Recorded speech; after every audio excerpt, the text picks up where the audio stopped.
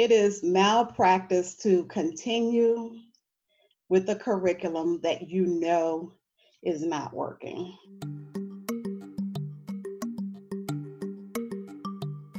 What to do when the curriculum doesn't work. A few years ago, a meme kept popping up on social media. It said, asking a teacher to use a boxed curriculum is like forcing a chef to use Hamburger Helper. Although some of us might remember and possibly still enjoy Hamburger Helper, the meme actually touches on an issue that teachers face regularly when the curriculum asks the questions. How do you maintain autonomy and creativity while using materials that are aligned for academic standards? How do you include challenging activities and content for students? What do you do when the curriculum doesn't work? The meme suggests that aligned instruction and teachers' access to high-quality curriculum is an either-or situation, but of course the reality is actually much more complicated than that. This is Teaching Today.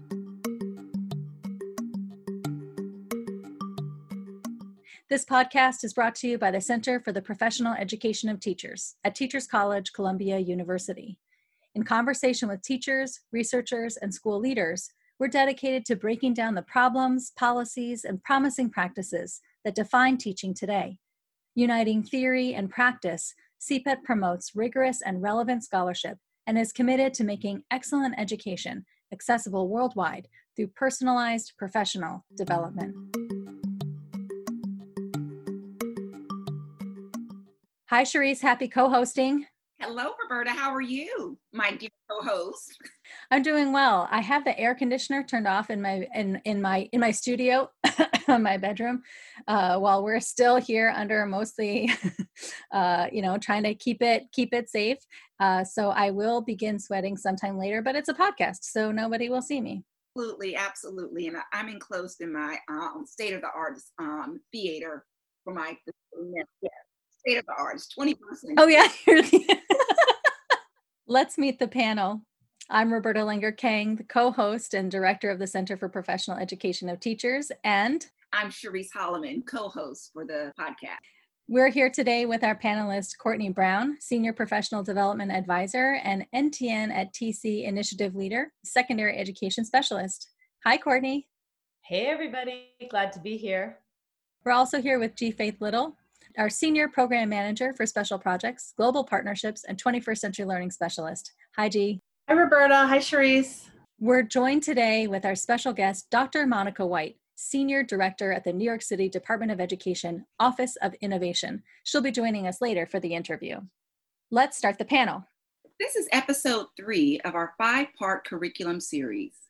Our previous podcast focused on whether we should design our own or purchase a curriculum. Last week, we discussed culturally relevant and sustaining curriculum. And this podcast is centered around the question, what to do when the curriculum doesn't work? Let's begin by unpacking this question. So panelists, what do we mean when we say the curriculum doesn't work? I feel like sometimes we think it's as simple as, standardized test scores, right? The student scores are dropping, or they're not meeting proficiency, or they've gotten lower in general. Or maybe we have other assessment evidence. It's clear that at the end of the year, the students are not able to do X, Y, Z skills. But I'd like to know if those are really the questions that we should be using to measure whether or not curriculum is working.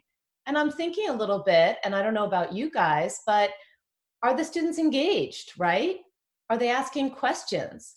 What are some other ways that The first thing, Courtney, that I thought of that popped into my brain when Cherise asked that question about what do we mean when we say the curriculum doesn't work, I thought of the teacher.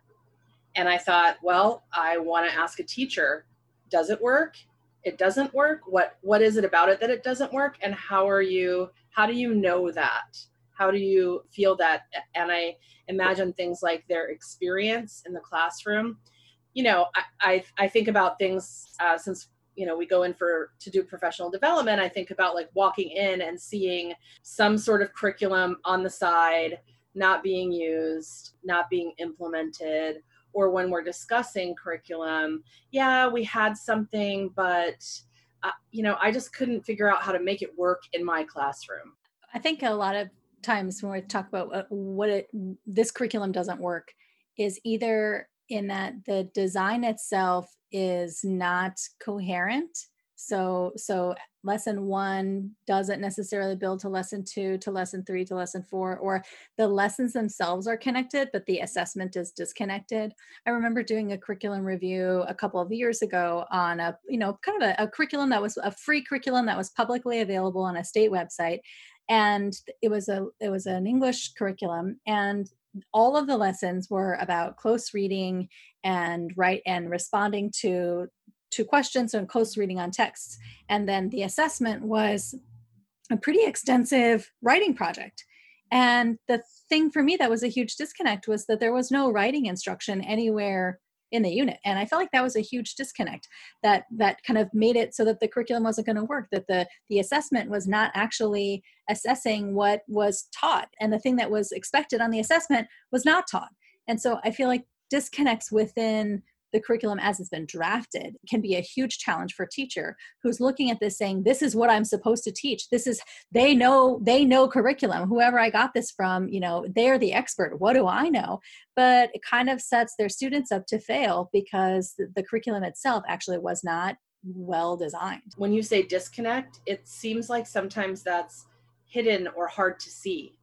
So it feels like I taught all of this. I did everything that it said to do, and still they don't have the skills at the end that I thought they would have. I think that's right, Faith, because I don't know that it doesn't work until I do it, right? It's sort of like when you're building like furniture from IKEA, like I'm going, and then I go to put that last piece on and it doesn't fit, or I'm like, I'm finished and I still have 15 parts on the ground. Now, some people might think that that is a reflection of my engineering skills. They are probably correct. However, my point is that sometimes you don't know that it doesn't work or it doesn't fit until you're almost done. When I put together IKEA furniture, I think this doesn't seem to be right. I'm not sure if this is really it, but I trust the instructions and I say, I don't know how to put together furniture. I'm not a curriculum writer, so I'm going to keep following it. And exactly as you say, not until the end do I go, something here isn't working. And not until I interrogate what is not working can I really figure out why it doesn't work. And that could be something that I misread, right? Or it could be unclear instructions or, knowledge that they assumed that I had that I didn't really have. There are lots of reasons. There are lots of reasons that breakdown can happen. But I think that the point we're agreeing on is that it's not until it's too late. Right. And I also wonder too at times, how much responsibility can we place on the curriculum alone? Too often in education, we are thought of as the sort of cure-all.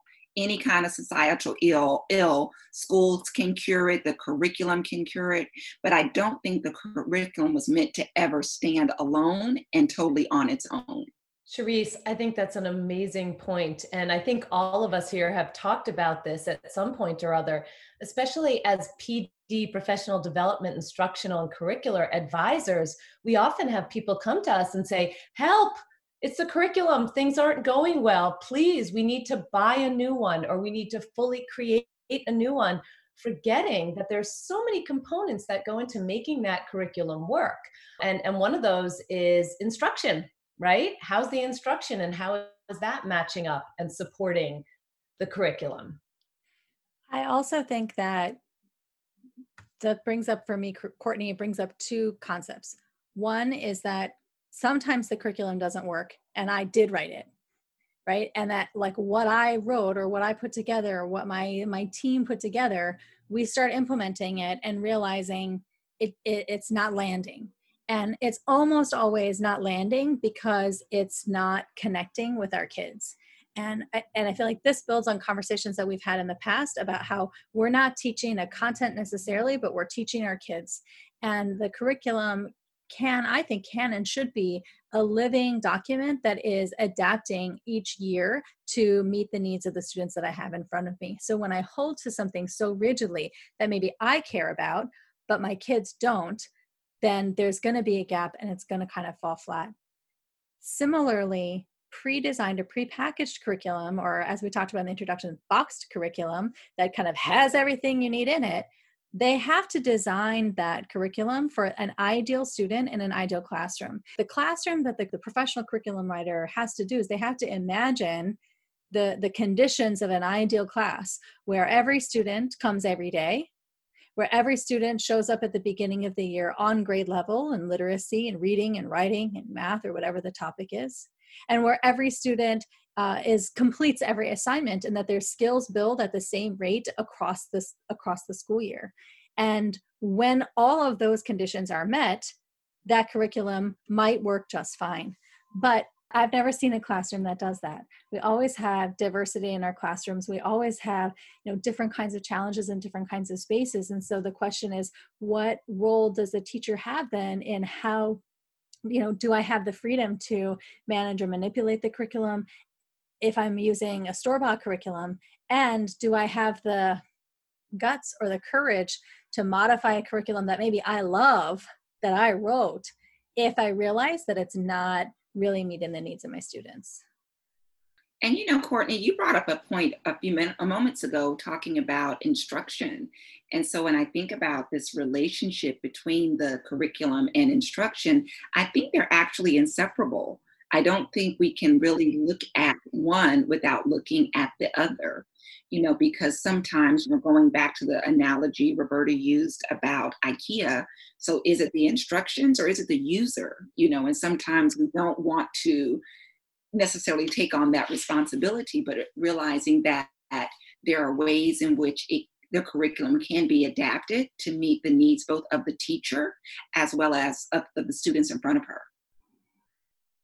Sharice, I just wanted to say that I think in that reflection, that part of what we're probably asking ourselves, or maybe should be if we're not, is how do I know? So from my perspective as a teacher, if I'm reflecting on, okay, what happened and how did it go? And was there a piece of the curriculum? We were talking about a tractor, but I just realized like some of these kids are from an area that doesn't make any sense, right?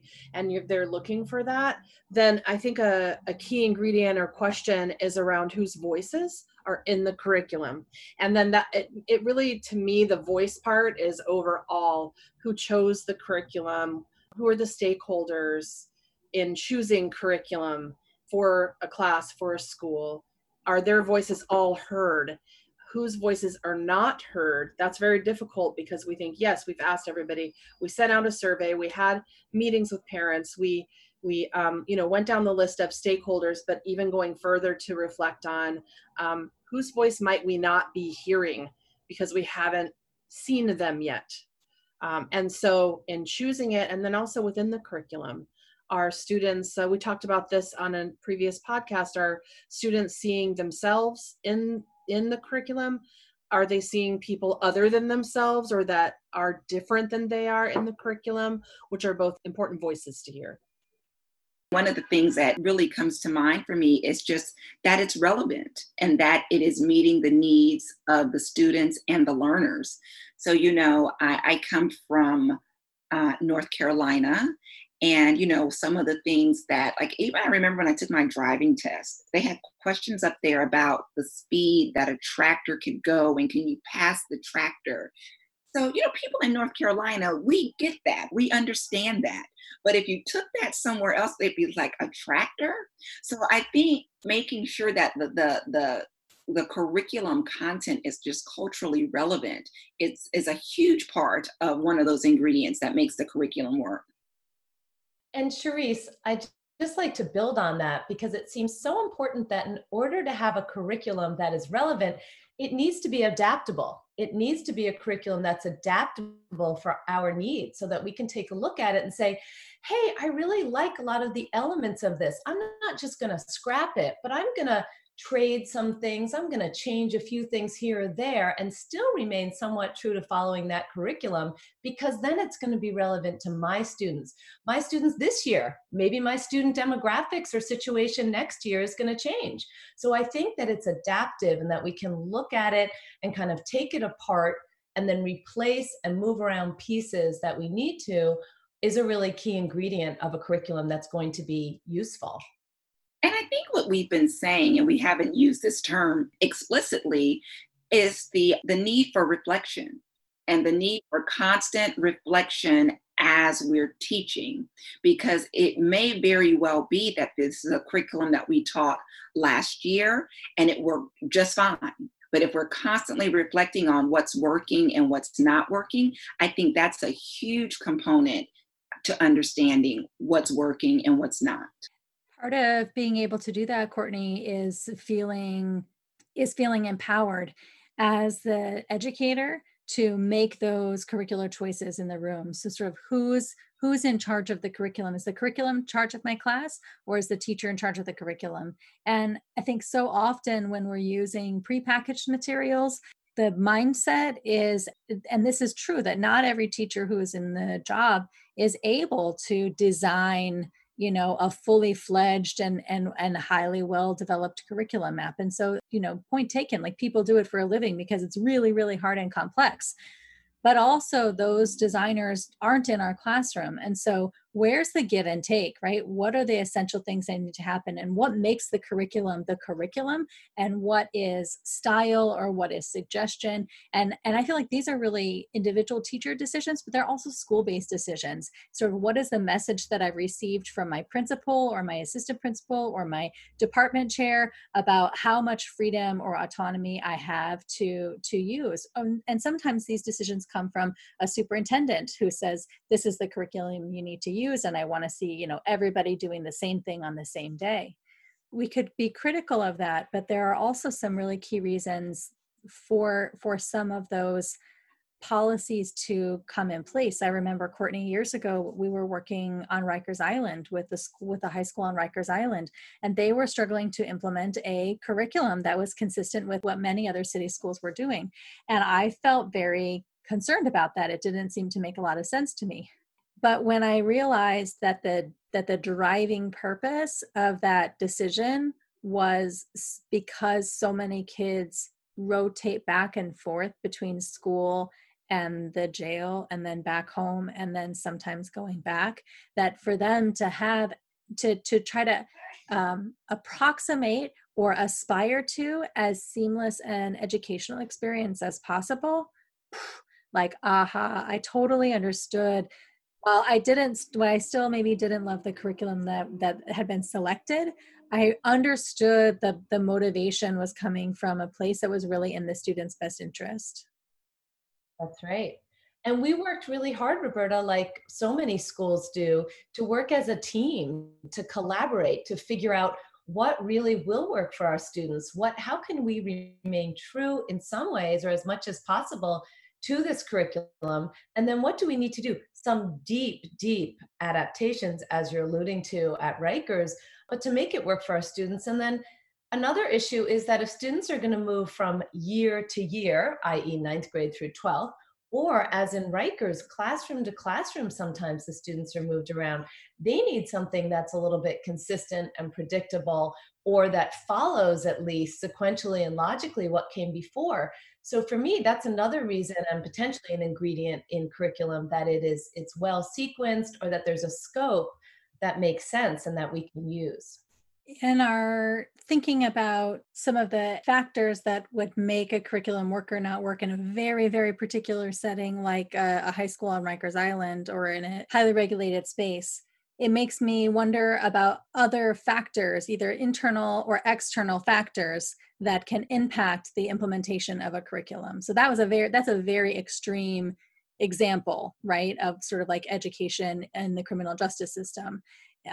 But that's not the only space where there are internal and external factors. Well, Roberta, what comes to mind for me was some work that you and I did a few months ago with a school in New York City as they were trying to select their curriculum. And one of the first things that they did was actually examine their mission, their vision, their values, to then align a curriculum which spoke to those particular values for them. And one of the things that was surprising in the bevy of curriculum materials and resources that we brought to them was their conclusion that these options and models are good, But for it to work for our students, we will need to modify it and make it our own. So I think that's one of the internal things that can impact it is how much pre-work is done on the part of the teachers and the school, because there's there's a whole bunch of curriculum out there for you, but then which one works for you? And if not this one, then why that one? And then what does it need to make it just a little bit better? It's unfortunate, if you go out and you buy a dress, great. Maybe you're that perfect size 6, perfect size 8. But if you go to the tailor and you get it tailored to everything about you, you get the perfect fit. In the absence of getting that perfect fit, I think doing some of that pre-work around those mission, those vision, those values, I think you can get as close of a good fit as perfect as possible, rather. And Sharice, I'd just like to add that I love this idea of tailoring and that image, tailoring the curriculum to the values and the mission of the school, which sometimes, and you guys did this, really needs to be explored, right? And made explicit so that you can figure out whether or not the curriculum does kind of meet your needs.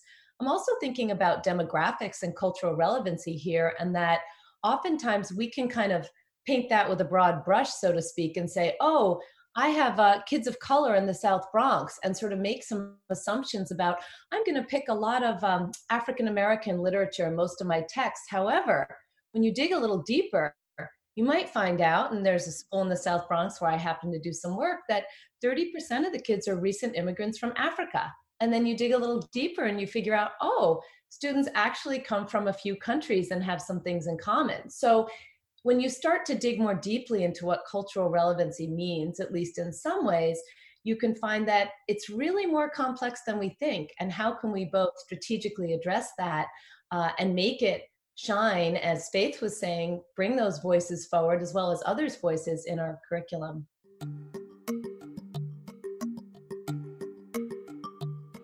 I'd like to shine the spotlight. Curriculum is complicated.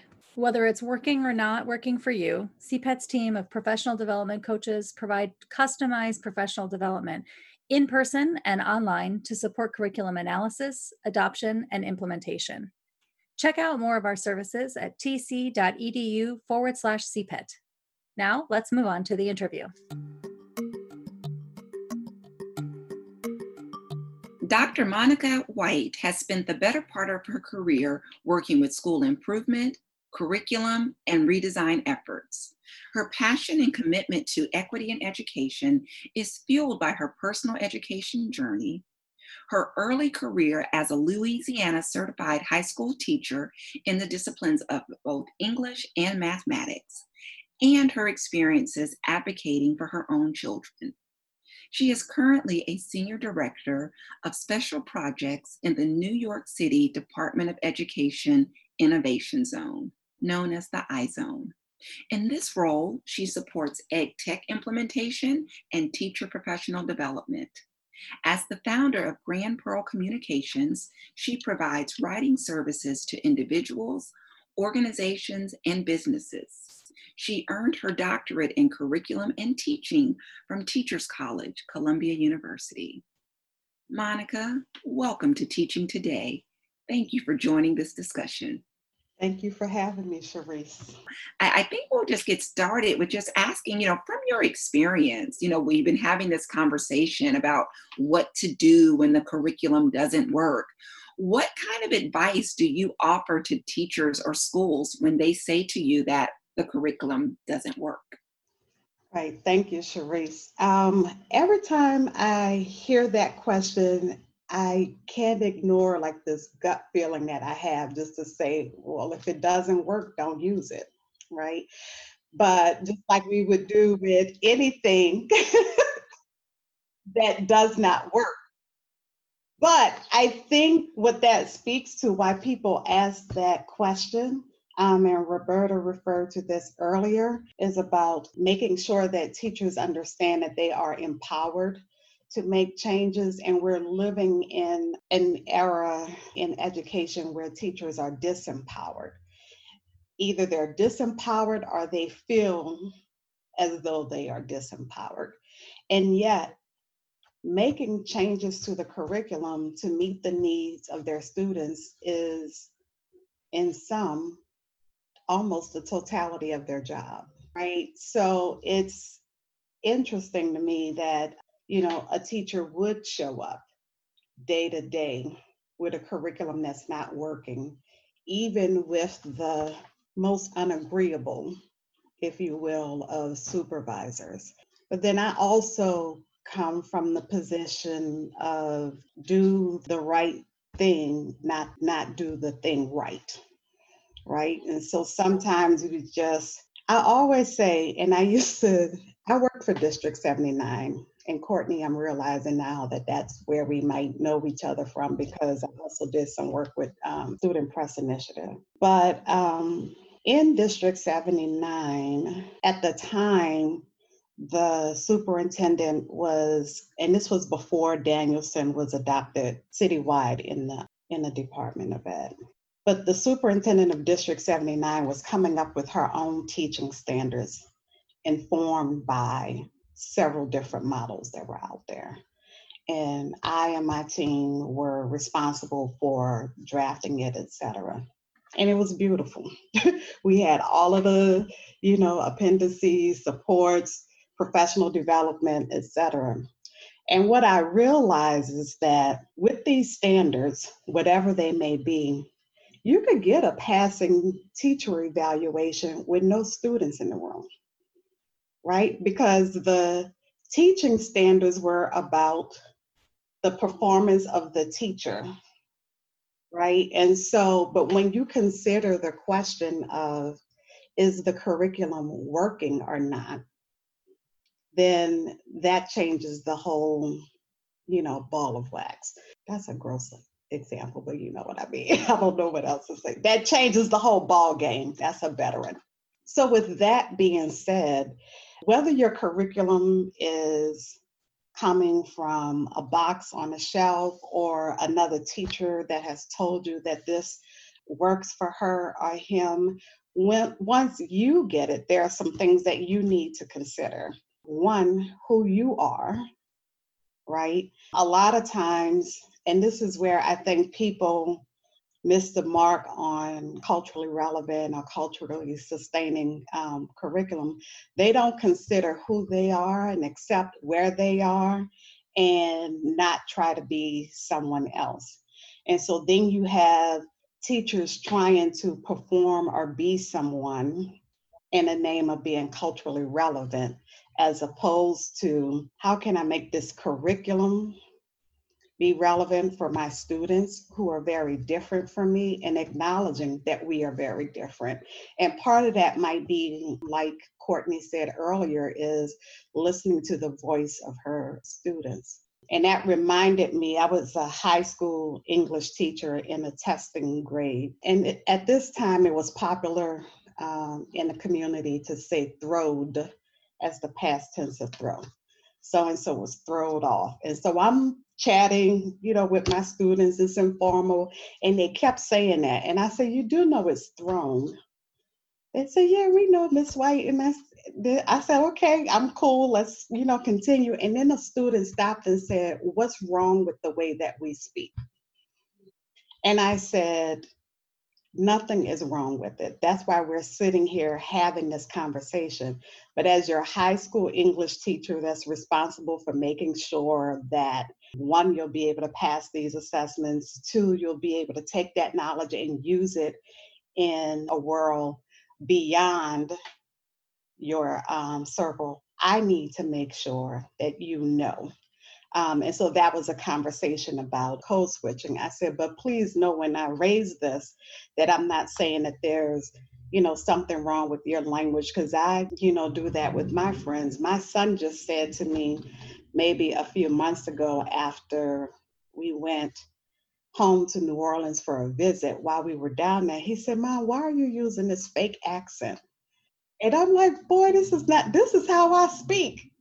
But he saw it as a fake accent because that's, you fall into something when you're around people that you're comfortable with, right? And so, yeah, so you have to, I would say, to teachers or schools, it is a disservice to continue with the curriculum that doesn't work. It's even worse than a disservice. I have a girlfriend, she would always say, it's criminal. It's just criminal to everything. But it's almost like a, what do we call it with doctors? It's a form of malpractice. It is malpractice to continue with the curriculum that you know is not working. And you know it's not working before you get to the end because there's all of these indicators.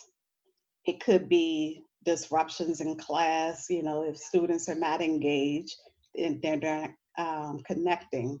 When you yourself as the educator aren't able to, you know, troubleshoot on the fly to make something have a smaller gap or not as big a gap between ideas and the implementation or application rather for students, then you know that you don't even understand it well enough. And so I would say that to me, that's the core.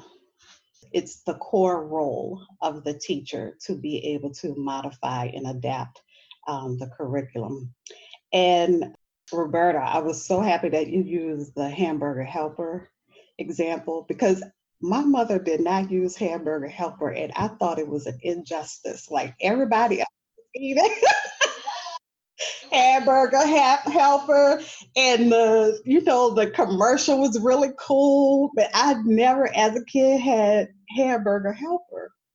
I don't even think I had it as an adult. But my point being, with some of these other, if I were using hamburger helper with the kind of cook that I say that I am today, you wouldn't know it was hamburger helper by the end of it, right? So it's kind of like it gives me a solid base from which to start from. I might add chopped broccoli in it because now I'm trying to be a little bit more helpful. If it calls for a certain amount of butter, I might pull back a little bit or use olive oil instead or something like that because I'm taking into account the audience. I think that that's exactly what is called for in the classroom. As you said, the curriculum, box curriculum, and even those that are teacher made, they're teacher made with a particular group of students sitting in front of them, right? And then once you transfer it to a different set of students, maybe even a different time, even what's going on now, the students that had difficulty in a physical classroom space, some of them are doing really well in the remote space. And even vice versa, some students that were doing really well in the physical space are really struggling now. But you cannot continue to do, once you change any component, then you have to change something about the curriculum. We have been in a time of remote learning almost around the world. And very quickly, schools had to completely change all of their methodology. Now we're in the summer and we've had some time and space to breathe. The future is still unknown. And many teachers are beginning to think about, how do I prepare for the fall? From your perspective, and you're in a unique situation, being located in the Office of Innovation, and I know that working with innovative solutions and technology and really thinking about what does it mean to be 21st century learners in New York City. What are your thoughts on the role of technology in education in general, and in particular right now? How can technology help us, and how can it hurt us in terms of the curriculum? Technology is a tool. It is often used, particularly now in remote learning, as a portal. So it's something that allows you to gain access. Also in that portal, it allows you to store things. So it still, to me, goes back to the teacher and the choices that she or he makes. Because some people are delivering the same teacher-directed instruction via the online tool, right? And so some of the work that, we're, and not just doing now, have been in the past in the Office of Innovation, is understanding that the technology in and of itself is not the innovation, it's the tool to help you with an innovation that you have.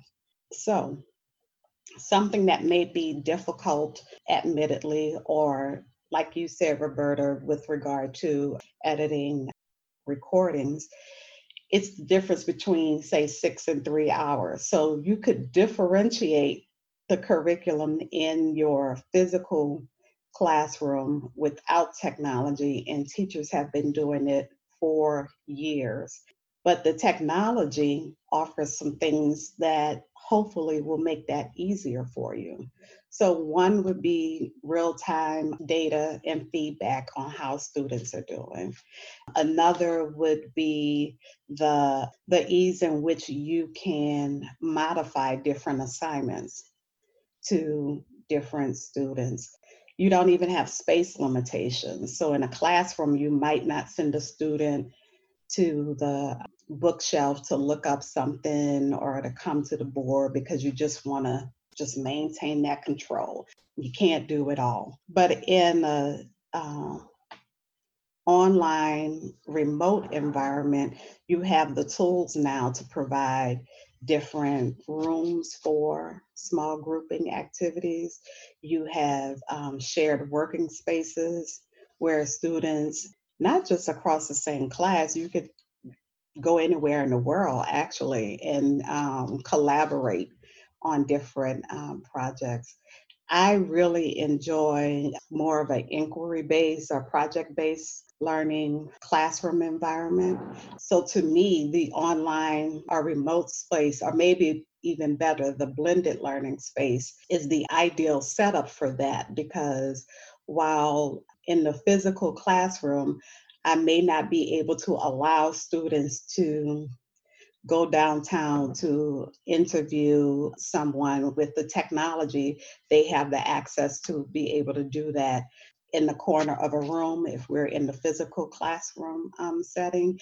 And now that we're all in a remote setting, you can have a small group of students know that their task for this week is to come up with the interview questions, get them reviewed by their teacher, get some feedback, practice, and have the interview on Thursday and have some notes to deliver, on Friday.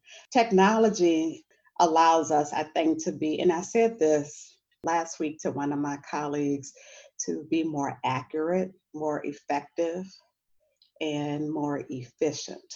So saving time, making sure that things are correct, because now the world is changing so quickly, right? So if we're using boxed or printed curriculum, some of the things that we're teaching are just not even accurate any longer.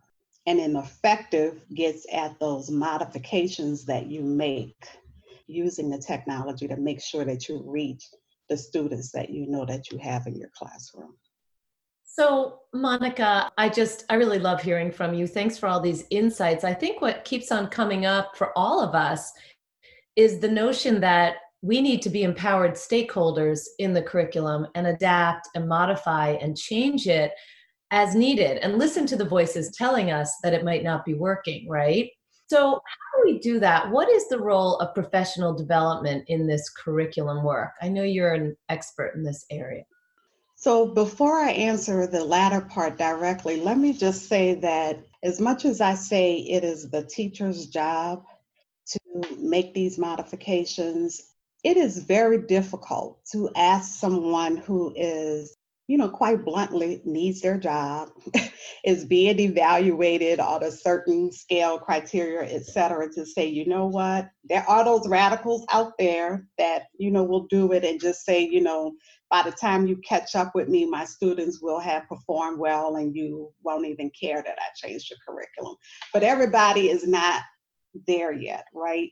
So, and this gets at my dissertation work. I place a lot on the school leader, right? So the leader of the school, the principal, should set the tone that what students need and how they need it is paramount. And I respect you as professionals. And if you need some assistance in making those modifications, these are the resources and the opportunities that we have in this school building to enable you to be able to do that.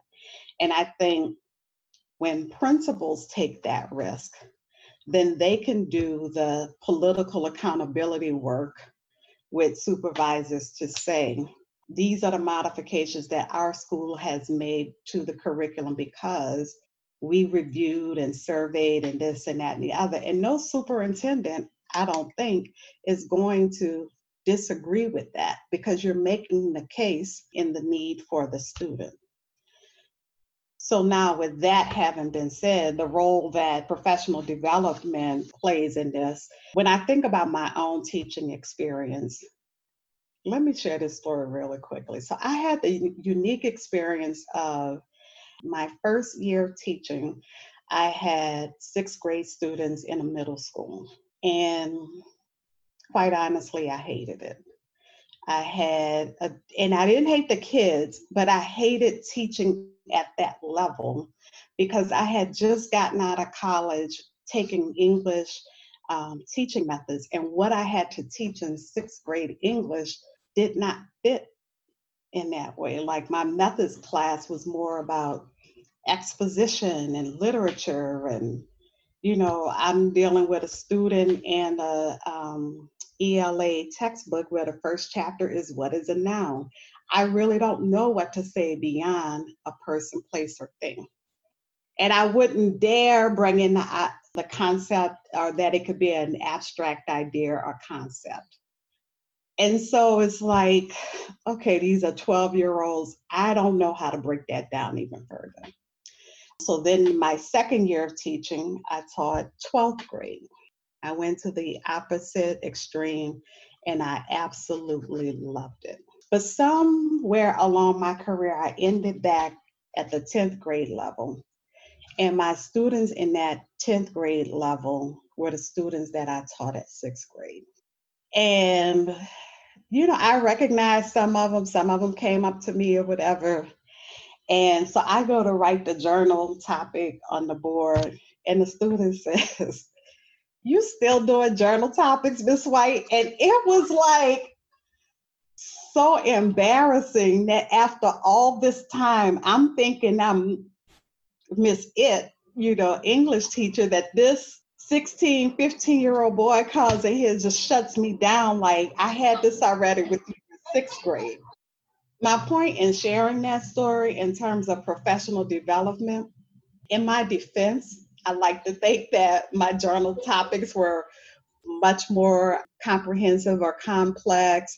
I related them more to what was going to be taught, so they weren't just a place to share your emotions or whatever. I didn't just get them out of a book as I did when I was teaching 6th grade, 150 journal topics to start the year, off with or whatever. And probably something that I learned through a professional development, but it takes experience to fine tune.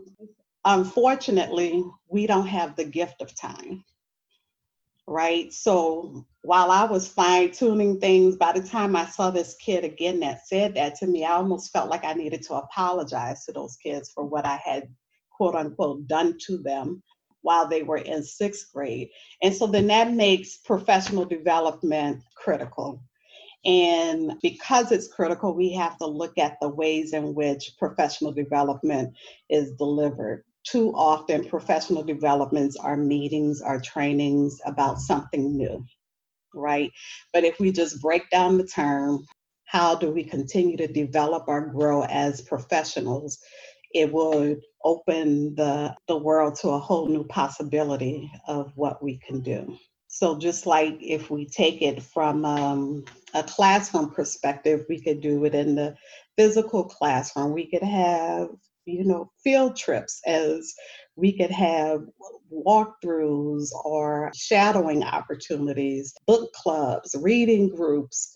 There's so much that can be done for professional development so that you're not just stuck with going to quote unquote PD.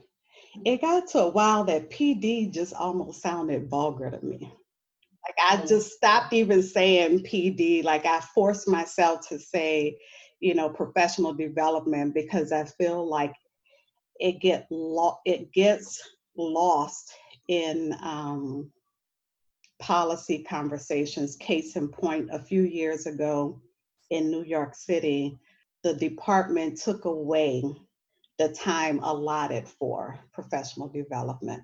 And when I showed up at the school, they were like, "Oh, you're coming this year?" And I say, "Yes." They said, "Oh, we don't have PD this year. You don't have that 37 minutes or whatever crazy number it was. It was like 37 and a half minutes or something like that.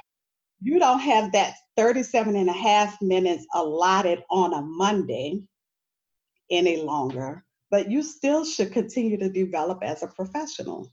So we may do some lunchtime conversations if it's, okay with the union or whatever the case may be, or do some book studies, or I can come into your classroom and do some note taking for you, and then we could debrief later.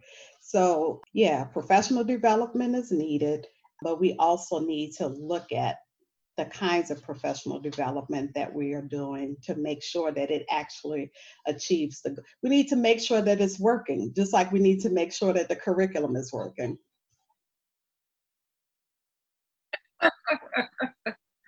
Thank you. Thank you, Dr. White. Thank you. That point is very well taken. Thank you. And as we move to our now what, well, we like to think about what's the smallest thing we can do to make the biggest difference. The question to our panel is, what is a strategy a teacher or school can employ to make their curriculum work? I think I'm just going to steal one from you, Monica. I wrote down your questions about asking ourselves, who am I? And then accepting who I am, and then being who I am. And it made me think about critical reflection. Always come back around to that. But this idea that even the professional development, if I'm thinking about my own development as a professional educator, as a teacher in a classroom, as a teacher in a distance learning classroom, imagine if the professional development was asking that question. So who am I? And making a plan maybe, or an action plan on accepting who I am, and then being who I am in the classroom. Gee, I think critical reflection is really key. The smallest thing that I think a teacher or a school could do to make sure that their curriculum is working is to read it before you teach it. And I think so often, especially when we're using pre-packaged or purchased curriculum, we have such faith that it's going to be good. We have such faith that it's going to make sense. We have such, confidence in ourselves as educators, and a confidence that we put, or a trust that we put into the curriculum, that sometimes it's easy to think that I can show up on the morning of the lesson and open up the book and just kind of read from it and pass out the papers. And so often, meaningful curriculum or making curriculum work, it really does require that internalization and adaptation to my own class. And so that means that I have to do the hard work of reading through it and really understanding it, visualizing it, and imagining what is it that I'm going to do, and also filling in the gaps. What is not said or not prescribed are decisions that I get to make. And if I don't read it ahead of time, I may be speaking from experience here. If I don't read through it ahead of time, similar to if I don't read through all of the instructions for my, IKEA furniture, I am likely to get into the situation where I'm in front of my kids and I don't actually have all the tools or resources in front of me to get the job done. Thanks for that, Roberta. I think I would add the one thing that a school or teacher could do is just think about your students. Oftentimes, I think the people who design curriculum are designing curriculum for teachers, and they're not necessarily designing curriculum for the students. So think about your students, and then let that be the driver in the curriculum choices that are made. I'm just going to echo what Cherise said about thinking about your students and taking the time, as Roberta said, to actually review and look at the curriculum and reflect on it, as Faye said. So taking that time. And I'm just going to hold with me after this the notion that you're not teaching the curriculum, you're teaching the students. And if we can just keep that adage in mind, and I'm going to steal it, thanks. I think it was Roberta. Yeah, Courtney, that is really important to keep in mind. I had a superintendent that one time said, if the students aren't learning, then you're not teaching. And as hard as that was to swallow because of the late nights and all of the preparation that you did and how hard you were working in the classroom, if the audience is not getting it, then you're not, you're just talking. Right? So his point was to, if they're not learning, you need to stop and pull back. But the one strategy that I would say to teachers or schools to employ to make the curriculum work is to begin to see the curriculum in the natural world. And what I mean by that is, sometimes just on the commute in, whether it's through like that free AM newspaper, or sometimes they're even subway ads because ads are getting more and more sophisticated now. One of my favorite, years ago, I tore out of a magazine. It was a Hershey Kiss ad that had the almond plus the chocolate divided by something, and then it ended up with the wrapped Hershey Kiss. And so just to show that Hershey Kiss as a mathematical equation and ask students what they think this is saying will help them with, say, word problems or being able to visualize. Unfortunately, we can learn a lot from, natural disasters across the curriculum, and not just natural disasters, but natural successes too. So even now, during our quarantine with COVID, there are lots of different stories about how nature is just responding differently. And so what that means to the impact of humans on the world, there are things that we could write about that. There are things that you could demonstrate mathematically about it, not to mention science, history, social studies, like the possibilities are endless. But that requires someone to truly know their discipline and be able to understand it in such a way that on a simple, walk around the park, you begin to see clues of how you can use these things within your curriculum. And I think that makes it more fun too, because it lifts the curriculum out of the book or off the screen if you're doing it virtually. If it doesn't work, don't use it. Meeting the needs of our students is the totality of our role as educators, says Dr. Monica White. To do so, we must know our students, know our content, and know ourselves. This is Teaching Today. I'm Roberta Langer-Kang. And I'm Cherise Holloman. We want to say another thank you to our panelists, Courtney Brown. Thanks, Roberta and Cherise. G. Faith Little. Thank you. And to our very special guest, Dr. Monica White. Thank you, Cherise. This was fun to be here. I'm definitely going to be tuned into you guys.